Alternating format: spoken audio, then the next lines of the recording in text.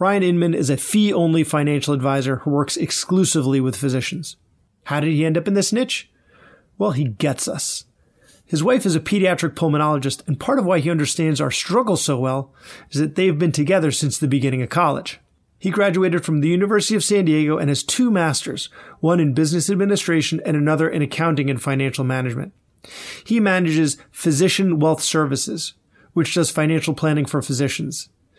He even has his own podcast where he answers physician-specific financial questions called The Financial Residency. So if you're looking to take a deeper dive, find him there. He also manages the Physician Finance Facebook group. In this episode, we discuss how to find a financial advisor and make sure that they're working in your best interest. He answers questions like, what is a fiduciary? Who should I buy life and disability insurance from? Is picking stocks and timing the market possible with enough research? What services should a financial advisor provide? And finally, we end with what is the most common financial mistake he sees physicians make? Warning, he's a bit of a killjoy here. Welcome to the Physician's Guide to Doctoring, a practical guide for practicing physicians. Dr. Bradley Block interviews experts in and out of medicine to find out everything we should have been learning while we were memorizing Krebs cycle. The ideas expressed on this podcast are those of the interviewer and interviewee and do not represent those of their respective employers. And now, here's Dr. Bradley Block. Ryan Inman, thanks so much for being on the show today. Hey, thanks for having me. I'm really excited to be here. So you're a fee-only financial advisor. So today we're going to help people decide how to choose their financial advisor. If they're making their first foray into attendingship, they don't feel comfortable managing their money. They want some expert assistance. And before the show, we were talking about Dr. Google, right? So our patients will look up their symptoms, try to figure out their diagnosis, and think that they can match our expertise given medical school and residency and all their user experience. And I find that there are a lot of financial bloggers out there that have this as their side hustle, and they think that they can match a professional financial advisor's input. So today, we're going to take the time to really explain why there's a lot of value in a financial advisor and then how to pick one. So you chose a fee-only model. So there's an assets under management model, which is if I have $1 million in the bank and they take 1% of it as their annual fee, then I would think, right, they're trying to make me more money because the more money I have, the more money they make, right? But that's not the model that you chose. Why did you choose a fee-only model? Yeah. So let me back up real quick. And I joke, by the way, just so everyone's clear, all the time with my wife of that I'm going to WebMD something and prove her wrong, which never ends up working. But I threaten and it loses every time. But so there's a fee-only model and a fee-based model. And the difference, I mean, it sounds super similar. Everyone gets it confused. Even when they're trying to recommend a fee-only advisor, they say, yeah, work with a fee-based advisor. So I think we should probably start there. Fee-based advisors, which NAPFA did a study and said basically over 97% of anyone who calls himself an advisor or a planner is fee-based. And what that means is not only can they charge, like, let's say a financial planning fee to do work, whether it's a one-time fee or an ongoing fee, it doesn't matter, but they can also sell products. And then with products, you're going to earn either commissions or some kind of, like, let's say, kickback from either whatever you're selling, typically insurance, but also could be investments. And a lot of the big brokerage houses, so I'm going to say like the Merrill Lynch's, the Morgan Stanley's, Edward Jones's, Raymond James, those guys, they're all fee-based advisors. And it doesn't mean that they're bad people. It just means that their compensation structure is bad, because their compensation structure, the way that they bring home money for their family to eat, is essentially selling you products. Some products you need, most products you don't.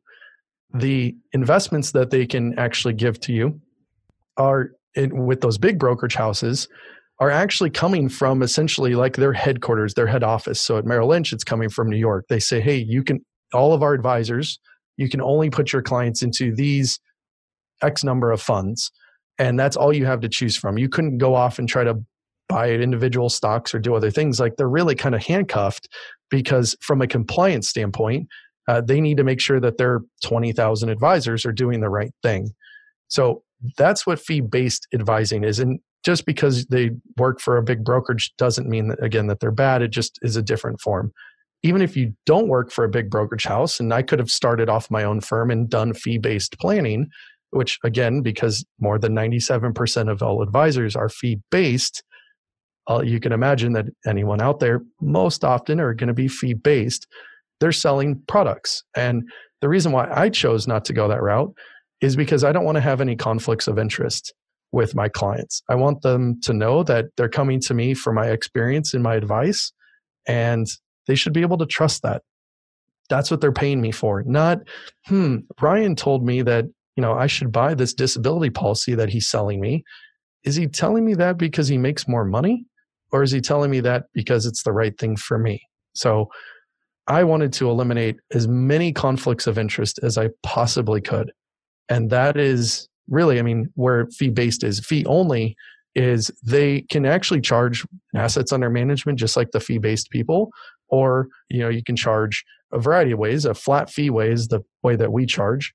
But I chose that because I think allows me to sleep better at night, knowing that I'm giving great advice for a fair price. And even though I make less money by not selling products, it allows me to remain a fiduciary as well as allow clients to know that I really don't have any conflicts of interest. Wait, just use the big word, fiduciary. Oh, okay. What is a fiduciary? It's someone that is legally responsible to act in your best interest. And who wouldn't want that? Like, I'm not going to go to the doctor and let's say and I know you're an ENT, but let's say you're just paid by writing prescriptions, which I know there's some out there that are that way. But let's say that the only way you were compensated is by writing more prescriptions. I go to you, you're likely to give me a prescription because that's the way you're paid. Why would I want to go to someone like that versus someone who can actually assess the situation, look at my labs and everything and go, maybe if you just exercised and weren't overweight, maybe you don't need this prescription to lower your blood pressure or whatever it is.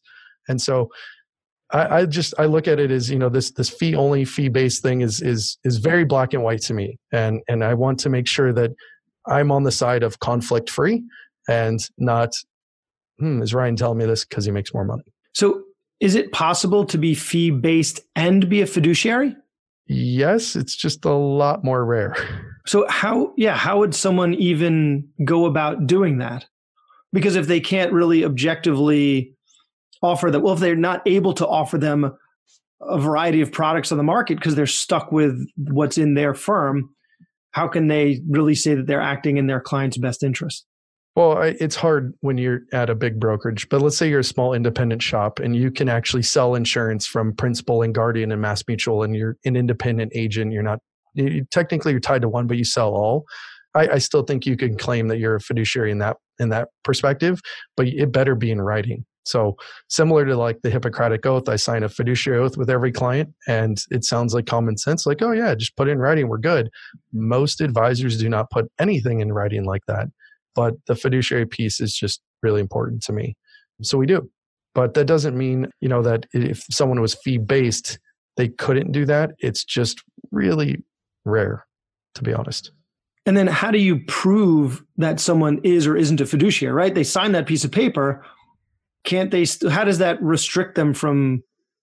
At some point you have to go selling you products that aren't right for you, or yeah, you have to go off some trust. And if they're not acting like a fiduciary and they put it in writing, like they're legally held to this, and you've got it in writing. If they don't act in that, then you obviously have a case to kind of build against them if they weren't acting in your best interest. And there was a lot of hype several years ago around advisors being forced to be fiduciaries. This is so bad that in my industry, we're having to create laws to tell people like you need to be good and kind and respectful to other people and be fiduciaries and put their best interest ahead of your own. Unfortunately, that literally was only in retirement accounts. And it was essentially saying like, you can't sell these crap products in someone's IRA, but then you could take your fiduciary hat off and put on the I am a horrible person hat and go sell them this terrible annuity or whatever it is in basically a non-retirement account.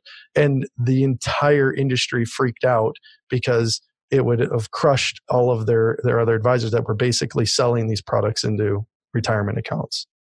It's kind of unfortunate. I think when it comes down to it, any industry can't regulate itself, right? I think you always need to have outside regulators. And I think so of medicine as well. I think the current system doesn't work, but I think that's true in any profession, that we all like to think that we can regulate ourselves. But in reality, you really need some outside perspective to keep everybody in line. So I really don't think that's specific to your field. Yeah, but back to the original thing with the assets under management model, right? So there's the AUM model, as it's referred. Sometimes AUA, assets under advisement. Advisors can charge on that. And what that means, I guess I should say, is that the AUM, or assets under management, is accounts that we would actually manage from our firm, like at, let's say, TD Ameritrade, where we custody clients' funds. The assets under advisement would be, let's say you have a work sponsor plan like a 401k, and I'm going to give you recommendations on that and then charge for my recommendations on that. And other advisors do that all the time. I mean, some advisors are even charging on 529s, which is ridiculous.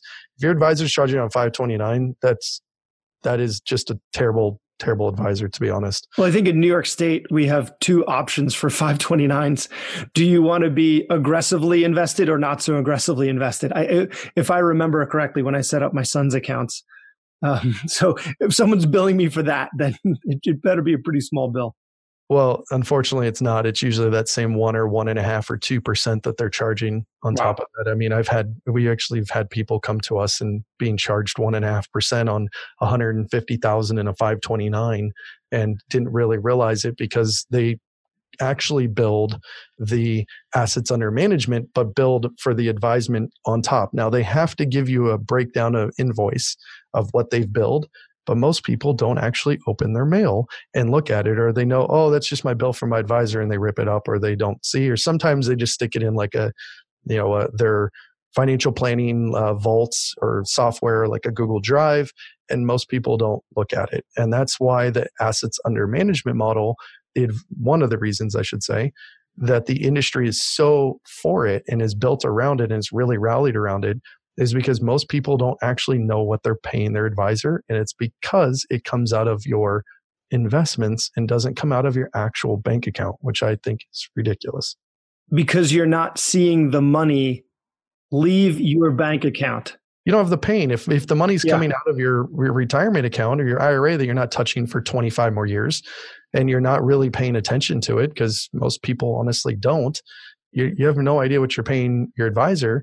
And they know that. And that's why in our business, assets under management is the sticky business. When you manage money for a client, it's hard for them to move and change advisors and change everything over to do it themselves.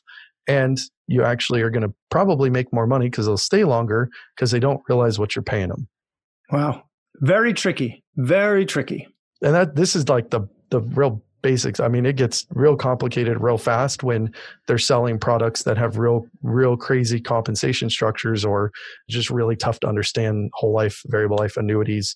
You start getting into those things, and like the compensation structure is through the roof. If you were just sold, let's say $1 million whole life policy, just make it real easy, 35-year-old female, your advisor is probably going to make $12,000 to $15,000 commission right then and there.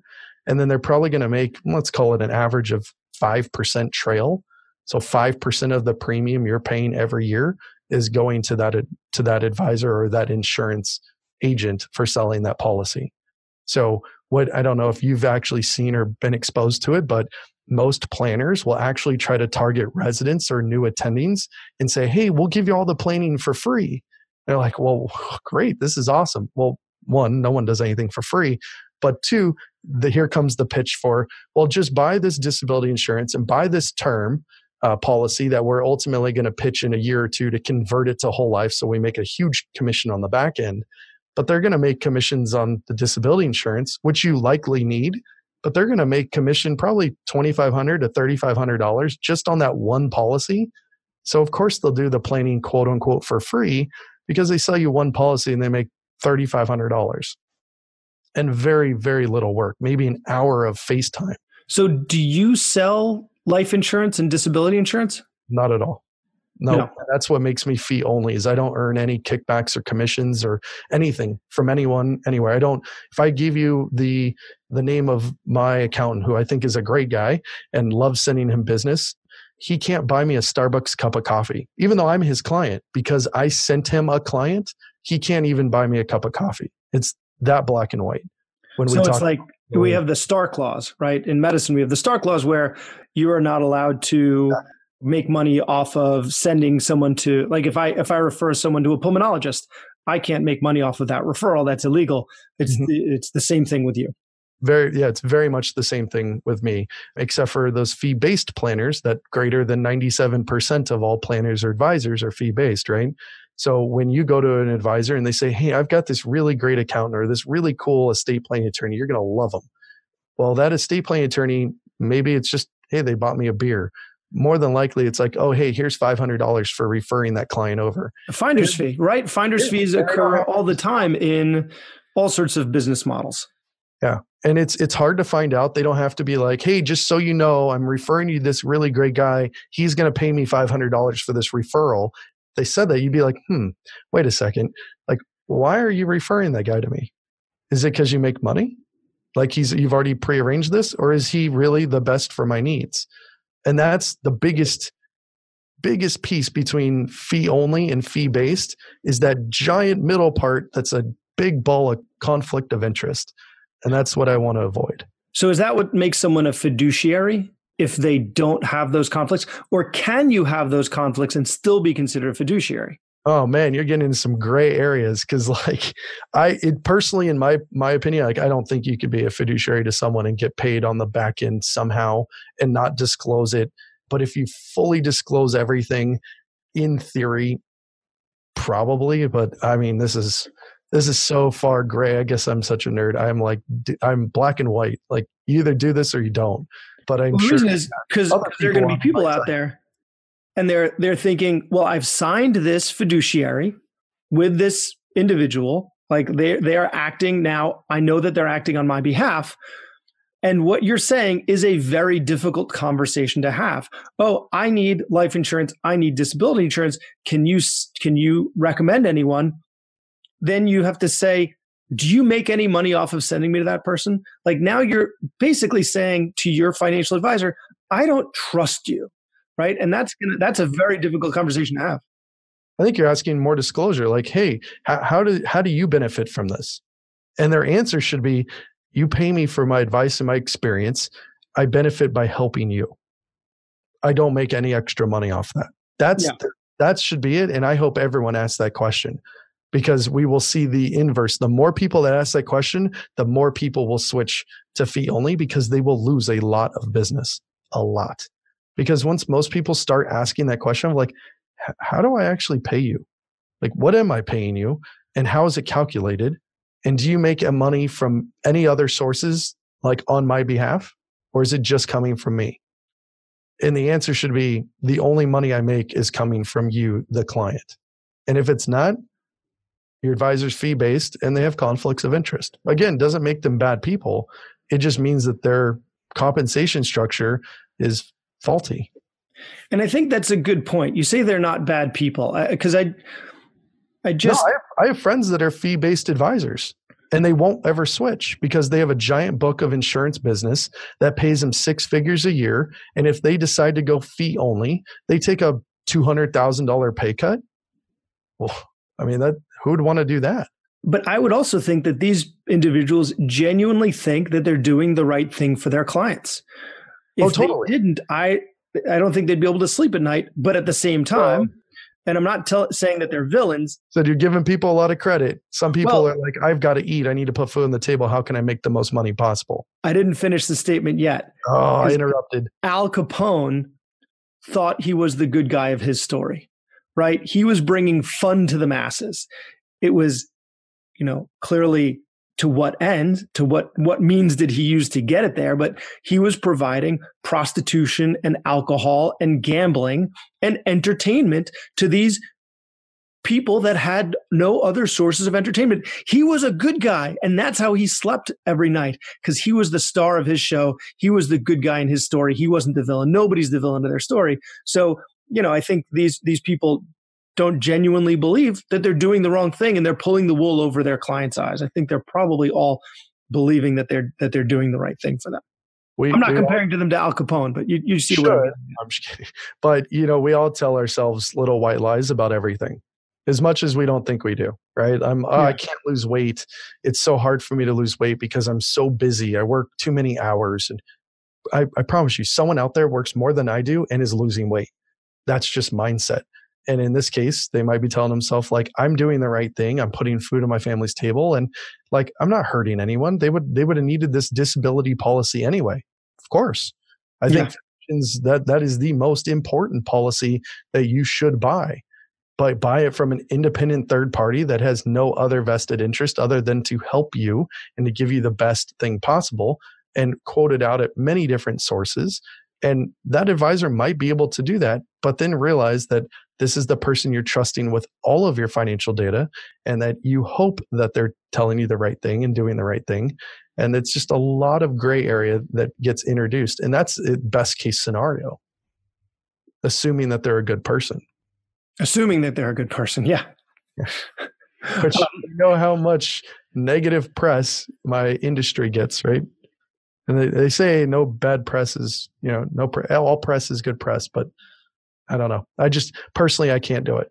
I can't sell products. I could literally make like 4 or 5 times more. I can't do it though. I love the idea that people are coming to me for my expertise and for my opinion and being able to help them. And I can do that in a conflict-free way. You help them get their financial house in order. Exactly. Yeah. All right. So in a similar vein, let's talk about asset management.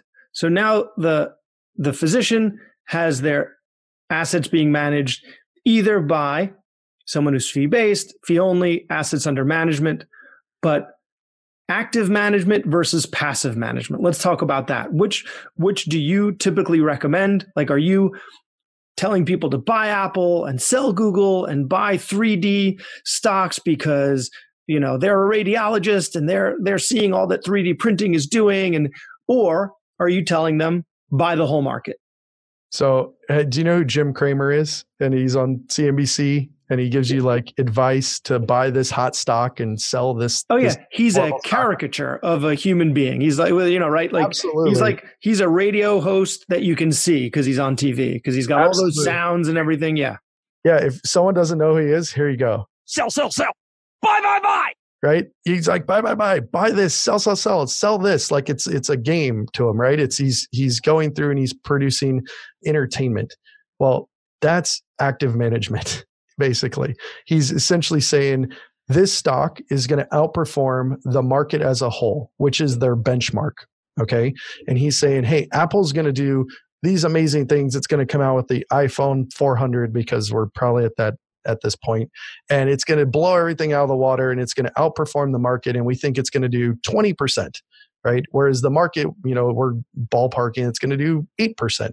Well, that's their belief. They think that one stock or several stocks are going to do better than whatever benchmark they're going to put it against. And typically people think of it as the Dow, which is only 30 stocks, but let's look at it as like maybe even the S&P 500, right? Which is the 500 biggest companies. And they're trying to beat that benchmark. And that's called active management. And there's mutual funds out there that spend millions and millions and millions of dollars on research and staffing and just all sorts of stuff to try to figure out how to beat the market. Some people are really good at it. Think Warren Buffett. Okay. That guy is amazing. How many Warren Buffetts are there in the world? Well, obviously there's one, but there's a few people that are like him. But he's very, very rare. Whereas you have thousands and tens of thousands of these mutual fund companies out there trying to be basically the Warren Buffetts of the world and trying to beat the market. And there is Nobel Prize winning research that shows that they are incorrect. And the longer you go out in time, the more likely the majority of them are going to be wrong. I think the numbers are, you go out 10 years and almost 9 out of 10 of those mutual fund companies, or 90 out of 100, are not going to beat the market as a whole, their benchmark. If you go out like 15 years, it's like 95% of them aren't going to beat the market. So where do I go? I go onto the passive investment management style, which is let's buy the market. Let's own the market as cheap as possible, be as highly diverse as possible, because now instead of owning, let's say, those 5 stocks that we mentioned before, or whatever it was, I'm going to own 3,000 or 3,600 stocks. I'm going to own the whole US stock market. So if Apple does really well, great, I own it. If Microsoft does really bad, bummer, I own it. But I'm not concentrated at 8% or 10% of my whole net worth or my whole account. I own maybe 1%. It's all based on market cap. So I'm in that passive camp because I can tell you I'm not smart enough to be in that 5% that is going to beat the market over that 15-year period, or it's less than that. I'm being kind at this point, but I'm not Warren Buffett. And if I was, I probably wouldn't be doing what I'm doing, and I'd probably be relaxing in Hawaii on the beach and not doing planning if I was a billionaire. So I don't even know how that's mathematically possible. I would think half would beat the market and half wouldn't beat the market. Because if you have like a random smattering of stocks, some of them are going to be more successful than the market and some of them are going to be less successful. How is it that only 5% of them end up beating the market? I mean, it's all about active trading. They're sitting here and they're trying to buy and sell. Some of those like firms and the big quants that they get really close to the Nasdaq and they're trading in milliseconds, right? That's their whole algorithm is based on that. There's some, other funds that are, well, we're going to do a more buy and hold approach and, we'll rebalance infrequently, but they're still trying to actively beat it. There's long short funds. There's all sorts of different funds out there that are doing things and they're transacting all the time. And it's just the way that the results lie. And they've done studies on this like crazy. And it's like Nobel Prize winning research. And it just shows that they can't outperform the market as a whole. Got it. I guess go try to join that 5%. And not only are you like hoping that your advisor does it, that's one advisor. Most financial planners who aren't part of these big, mutual fund companies, they're buying 8, 10, 15, or 20 different people, hoping that some of these guys are right. Oh, these guys buy all large cap growth or whatever. Like they're hoping that some of these do it. Well, the more you add to it, well, if one advisor had a 5% chance, what is 15 advisors going to do? Like the percentage goes down so much. It's crazy. And then you're overpaying because they think they're going to beat the market. They're going to charge a ton of money. And that is in the form of an expense ratio, which most people have no idea what they're paying in that expense ratio. But that's to keep the lights on at the mutual fund company, but also pay their analysts and their portfolio managers and water in the water cooler, pays everything, right? It's all wrapped in. But because they think that they're providing more value, they charge a lot more money. And it's anywhere from I think the industry average is like 1.5% at that point. So if you're paying your advisor 1% to manage your money and you're paying someone else 1 or 1.5% to beat the market, you have to, at a real basis, basically make 2.5% to just break even. And that is mind blowing to me. I guess if they were passively just picking stocks and then holding that, and you bought, say, half the market instead of the whole market, then there's a 50% chance that you're going to beat the market and a 50% chance that you wouldn't. But it's the active management that really buying at the wrong time and selling at the wrong time, because there's no way to predict, right? Which is your whole argument. There's no way to predict when the right time is without insider trading information. It's illegal. There's no way to know when to do that. So the active portion of it is really the self-defeating portion. Yeah. And then how do you decide, like, when you have new money, right? You work right now, you make money every month.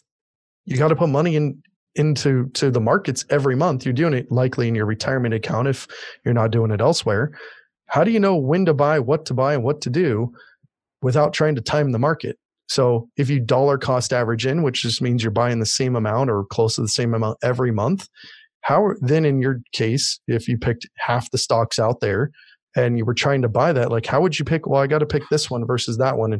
And keep in mind, like it's $8 or $10 to trade every time. Like that gets really expensive if you're putting $1,000 in and you've got to buy a ton of these, which is why these ETFs came out. And with passive investing, you can buy, let's say, the total stock market, 3,600. Let's use Vanguard. Everyone pretty much knows Vanguard. Their total stock market, they're charging like 0.04% in an expense ratio.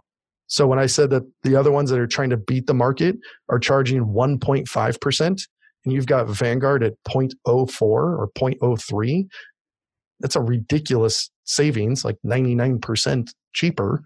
But you buy that one fund and now you own 3,600. So there's no trading costs of trying to figure it out. And if you're at a custodian, let's say TD Ameritrade, that doesn't allow you to trade Vanguard for free, $7. Or you could just choose like State Street or iShares, and those are on the NTF or the no transaction fee list, and then it's free. It's free to trade. So now you're investing in 3,600, stocks, and it's free to trade inside it, and you're paying 0.04%. It's pretty hard to ignore what the other side's doing when you have to pay that much money for them to do it. So I probably should say, like, really quick, like, disclaimer, like, I'm not telling you to go buy this. This is like, we're just talking hypothetical, general in nature. Like, this is not suitable for everyone to just put all your money into this. I'm not saying that. Just want to make sure, like, we're very clear. The disclosure will be at the end of the episode. Cool. Or not the disclosure, the disclaimer will be at the end of the episode. So full disclosure about my background, my financial situation. We actually have some money with a company that has a fee based on assets under management, and they are actively trading. And we have meetings with them, and they were referred to us by a family member who's in the financial industry, right? So seemingly they know that these people do well and have done well, that we have these meetings, we get these quarterly reports, they show us all the research that they're doing. And what you're telling me is that is all, like, why would they do this? Like, why would these people do this for a living? If really the research shows that passive investment is the way to go. Well, I mean, some people just think that they're part of that 5% or that 3% or whatever that number ends up being, that they can beat the market. And maybe they can. And maybe you picked the best advisor out there that does all this research and knows what's going on. And it happens to be in that 3% that over the next 15 years, they're going to beat the market hands down, and you're going to make more money. Great. Like, awesome. You chose correctly. Or we look at it as, do you think you chose in that, let's say, 3% or in that 97% that can't beat the market, and you were better off not paying all those expensive fees and going to them? Because likely you're probably only getting investment management help. Maybe I'm wrong, but either way, it doesn't matter. And now you've saved that, you can actually turn around and invest more of that money, and you're riding that 97%. You're going to know, like, hey, I'm going to beat 95, 97% of the other funds out there for very little effort. It's pretty much a no-brainer to me in terms of that. And I mean, again, much smarter people than myself have written Nobel Prize winning research around it. All right. I've got to let that sink in for a little bit. So yeah, I just know, and I know so many people that do things the way that I do, right? Like, well, how did you find your financial advisor? Well, he's my dad's financial advisor, and he seems like a totally nice guy. And he took me out for dinner, and he seems really knowledgeable, and he's been doing really well with my dad's money. So I just realized that everything that just came out of my mouth was extremely sexist, because everyone in that interaction was male. But that aside, I just know so many people that find and keep their financial advisors that way. And it sounds like you're saying, or the one that I hear, that whole up. It was good for Dr. Barnes, it was good enough for me.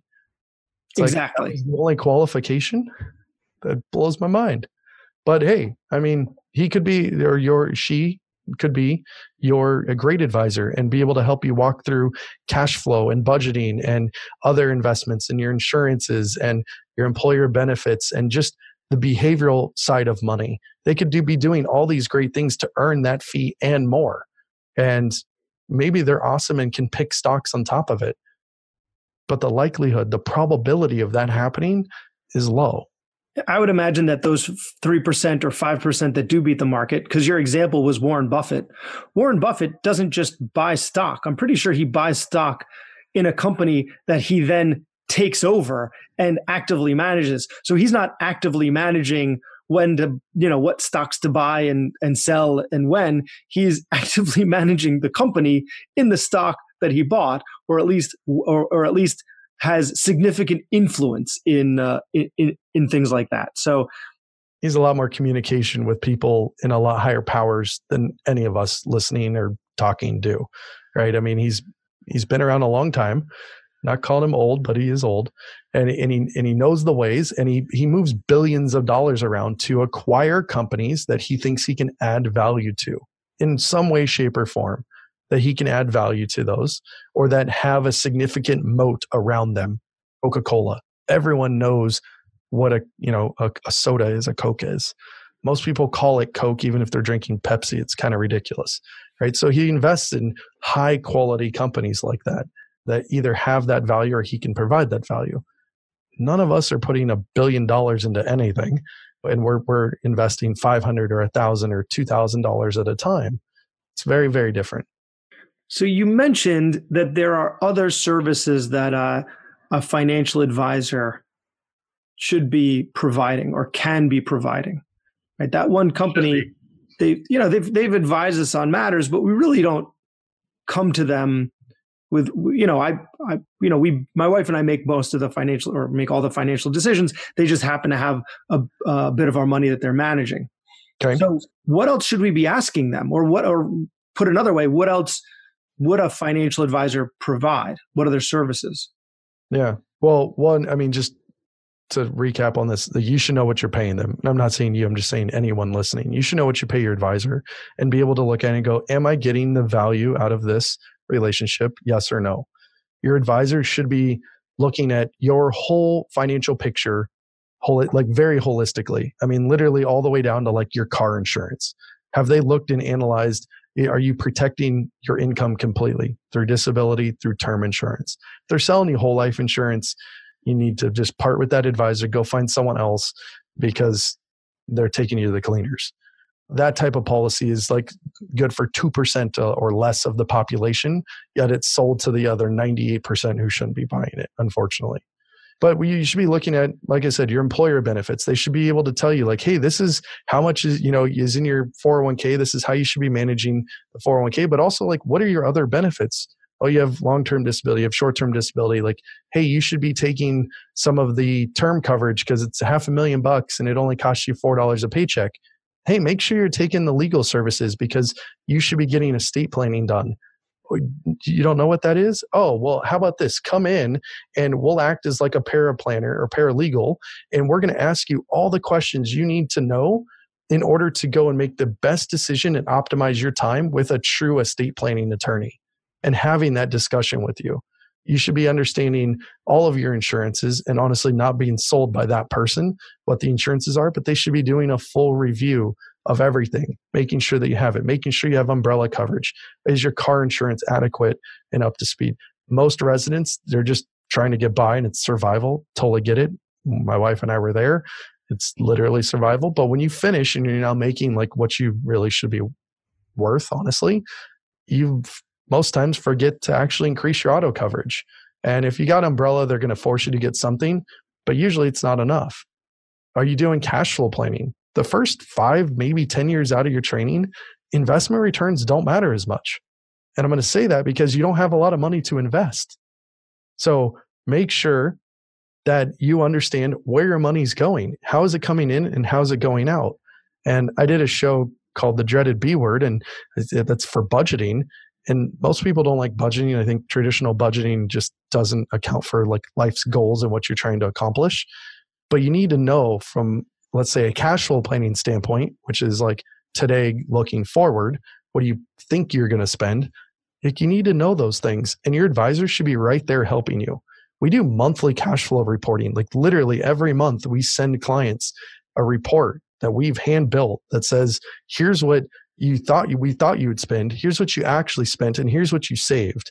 And did you save enough? Yes or no? Yes, cool. We already know where we're putting it. No, How would you make some changes next month to make sure you get back on track? If you're not having those conversations with your advisor, something's wrong. They're not really advising you. They're just a money manager pretending to be an advisor. How does one go about finding? Is there like a list of all of you guys somewhere? Is there a club you all hang out at where we can meet you? Like how do we, because your industry is very based on sales, right? Like that's what you were getting at earlier. Is that like the entire financial industry is based on selling the concept that this is all very opaque and they can actively manage your money better than the market. So they're selling that concept. They're selling a black box to you saying, I'm smarter than you in this, which by the way is totally fine. You're an expert, you're an ENT doc, right? You're an expert in your field. You're not supposed to be an expert in mine. But my industry throws it in your face and says, you don't know what we do. We're not going to tell you what we do, but we're going to charge you a bunch of money just to do this one little thing. That's how it comes down, honestly. But you've been doing an excellent job selling why fee only is the way to go. So how do I find someone? It's tough. I mean, it really is tough. Right? That's not the type of answer. I was looking for like a website or something. Right? I mean, generally we all have websites, right? But you've got to look at it as, there's 100,000 planners out there and less than 3%. So there's less than 3,000 planners out there that are fee only. And then out of those, most of them specialize in something. Right? Like I only work with physicians. I don't work with dentists or attorneys or anything. Like I only work with physicians and I happen to be married to one. That's what I do. If you were an attorney that came to me, I go find you a referral through maybe just a connection or a community or something that maybe I have, like the FPA, NAPFA, XY Planning Network. There's a couple like big networks that we can all belong and become members of. But those are still not, those are great places to start. But then once you find a fee only person, like find someone that deals in your situation all day, every day.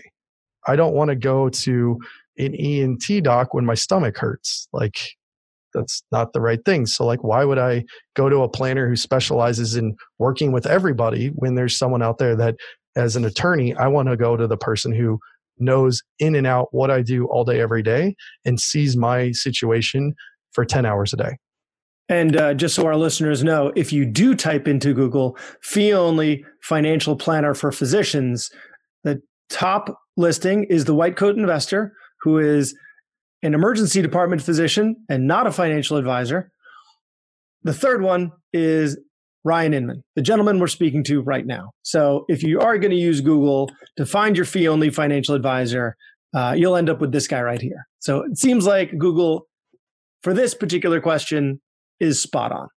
Yeah, they know what people search for. They know what people need. And when you put something in, hopefully you're getting a good result. So happy to know I come up in that. But I would go to someone who literally specializes in what you do all day, every day. And to find someone, like I feel like sometimes like I'm a unicorn because I'm not targeting physicians because I think they're wealthy. Honestly, they're not. Most of them are income statement rich and balance sheet poor. And that's why I've advised on like 4 times as much student debt as I have in money that I manage. It just happens that way. And back to the advisor of what they should be doing, they should know a whole lot more about student debt than you do. Even though you took out the loans, you know all the paperwork, like they should know the ins and outs of all the repayment options and all the things that go with student debt. And we had a couple shows ago was with the physician philosopher, and one of the things that he goes into is the different. We just touched the surface of the different repayment system, and that's very complicated. It's very opaque. So, and that's repayment of debt for physicians is such a huge issue. So, if your financial advisor doesn't know about the ins and outs of repayment options for physician loans, and then they learn about it, or you find someone who does. Yeah, we're actually teaching them. One of my side projects is a company called Loan Buddy, and it's software actually that's targeted for advisors, and it allows them to understand and analyze their client's student debt without really having to be a nerd at it. And so it allows them to get all the information they need, plug it into my software, and then do it. And I think we're at, I don't know, close to $200 million of debt analyzed on that platform already. So I'm helping advisors learn how to do this. Like, it's that big of a problem. I hate student debt. I hate how hard it is. It's very frustrating. Our average client is almost $300,000 in debt. I don't care what the AMA puts out at $180,000. It's wrong. Like, everyone that we see is, our average is literally, it's like $298,000. It's a lot of money, and it's frustrating. And I see people delaying getting married, delaying having kids. They feel horrible that they're walking around with this amount of debt. I mean, it's sad. It's frustrating. Like, we were there. We were fortunate that my wife was able to essentially live at home, have in-state tuition, did all the right stuff. And, we were able to squash her debt really fast. But, we had a lot going for us. She had tons of scholarships for undergrad. Again, she lived at home. She took out the least amount of loans possible. Like, we were fortunate that, when she finished, it was just under $180,000 in total. But not everyone's that lucky. And it's you did what I tried to do in medical school, which is I tried to marry a doctor. That's why I went to medical school. That's funny. It didn't work out for me. My wife and I actually met when we were 18, like freshman year of college. So I got in really early before she knew anything better. You're like, man, I'm going to be married to a doctor. And then the debt hit you. Then you find out what it really means. It's funny when we were dating in college, like her dad was pushing her to be a doctor. My wife's extremely smart, like perfect score on SAT and ACT. Like, she's brilliant. I'm totally cool saying it publicly, privately, whatever. Like, she's way smarter than I am. But because dad wanted her to become a doctor, she was really pushing back. And then all of a sudden it was like, I think I'm going to become a doctor. I was like, oh, it's about time. Okay. She goes, don't worry. It's just 4 years of med school and 3 years of residency. I'm like, wait, that sounds like a lot, honey. Like, you sure you want to do that? She goes, yeah, let's do it. Like, all right, I support you. And then it was, as residency is starting to wind down, it's like, by the way, I kind of want to do 3 more years of pediatric pulmonary, like that fellowship. And I'm like, okay, let's do it. So this is never going to end. I'm like, yeah, I mean, sometimes it felt that way. But, that's why when he came out, I mean, she only took out like 120 something thousand, but, making those income driven repayments where it's based on your actual income and poverty line and family size and all that, we weren't even covering the interest on it. So interest accrued, and it was about almost $180,000 when it was all said and done. And we opted to not go for public service loan forgiveness and to just pay it down. But some options for people are public service loan forgiveness is the best. And some, like us, it wasn't. So we refinanced and paid it off. So we're running short on time right now. So I just wanted to give you the opportunity to give just one piece of advice. I mean, this has been chock full of great information and great advice. But when you take physicians on as clients, either they've never had a financial advisor before, or they've had a financial advisor that's been giving them advice that you wouldn't agree with, what's just one common mistake that you see that you want all physicians to be aware of? Lifestyle inflation. Seriously. Like, you delay gratification. We were there. I totally get it. Like, you're putting all these things off. You don't make a ton of money. You finally are out. You're finally making great money.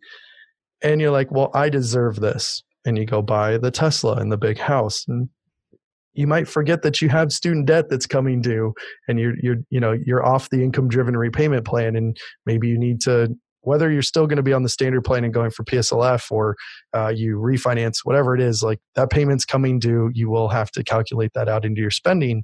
But most time it's, well, I've been waiting. I now need a new car because I've been driving the same car for 12 years and it barely works. And it's a safety concern. Well, it makes sense, but you don't need necessarily the Tesla or the new doctor $1.25 million home, whatever it is. Get a starter home. You deserve it. I agree, but don't let your lifestyle inflate like crazy. And I look at it as, give yourself a 50% raise. And if everyone just gave them a 50% raise, which, by the way, anyone in the corporate world would freak out if they got a 50% raise. But if you just gave yourself a 50% raise, and then you actually saved the rest, whether that was to pay down debt aggressively or to actually increase your savings, your 401ks, and IRAs and taxable accounts, whatever it may be in your situation, or paying off consumer debt because you racked up some credit card debt while going around for interviews at the end. Like, if you can do that, you will be on your way to financial success. Unfortunately, I see a lot of the opposite. Where were you when I finished residency? My two of my best friends, both orthopedic surgeons, both convinced me to give up my Trans Am, which I loved. Yes, I was driving a Trans Am. Awesome.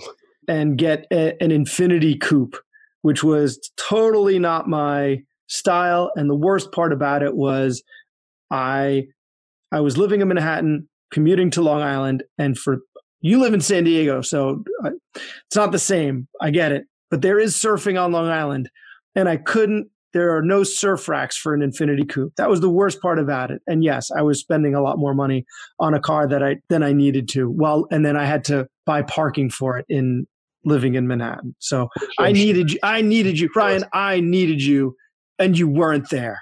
I'm so sorry. Well, I'm here now. I'm here to help. I'm here to help, my friend.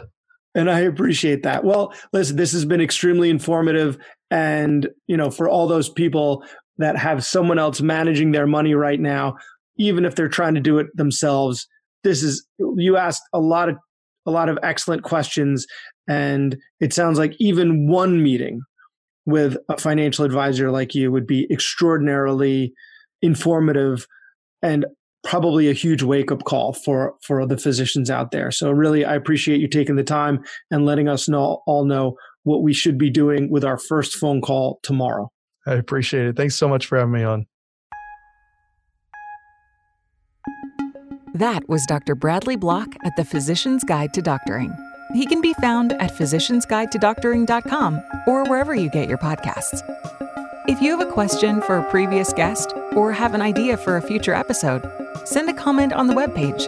Also, please be sure to leave a 5-star review on your preferred podcast platform. We'll see you next time on the Physician's Guide to Doctoring.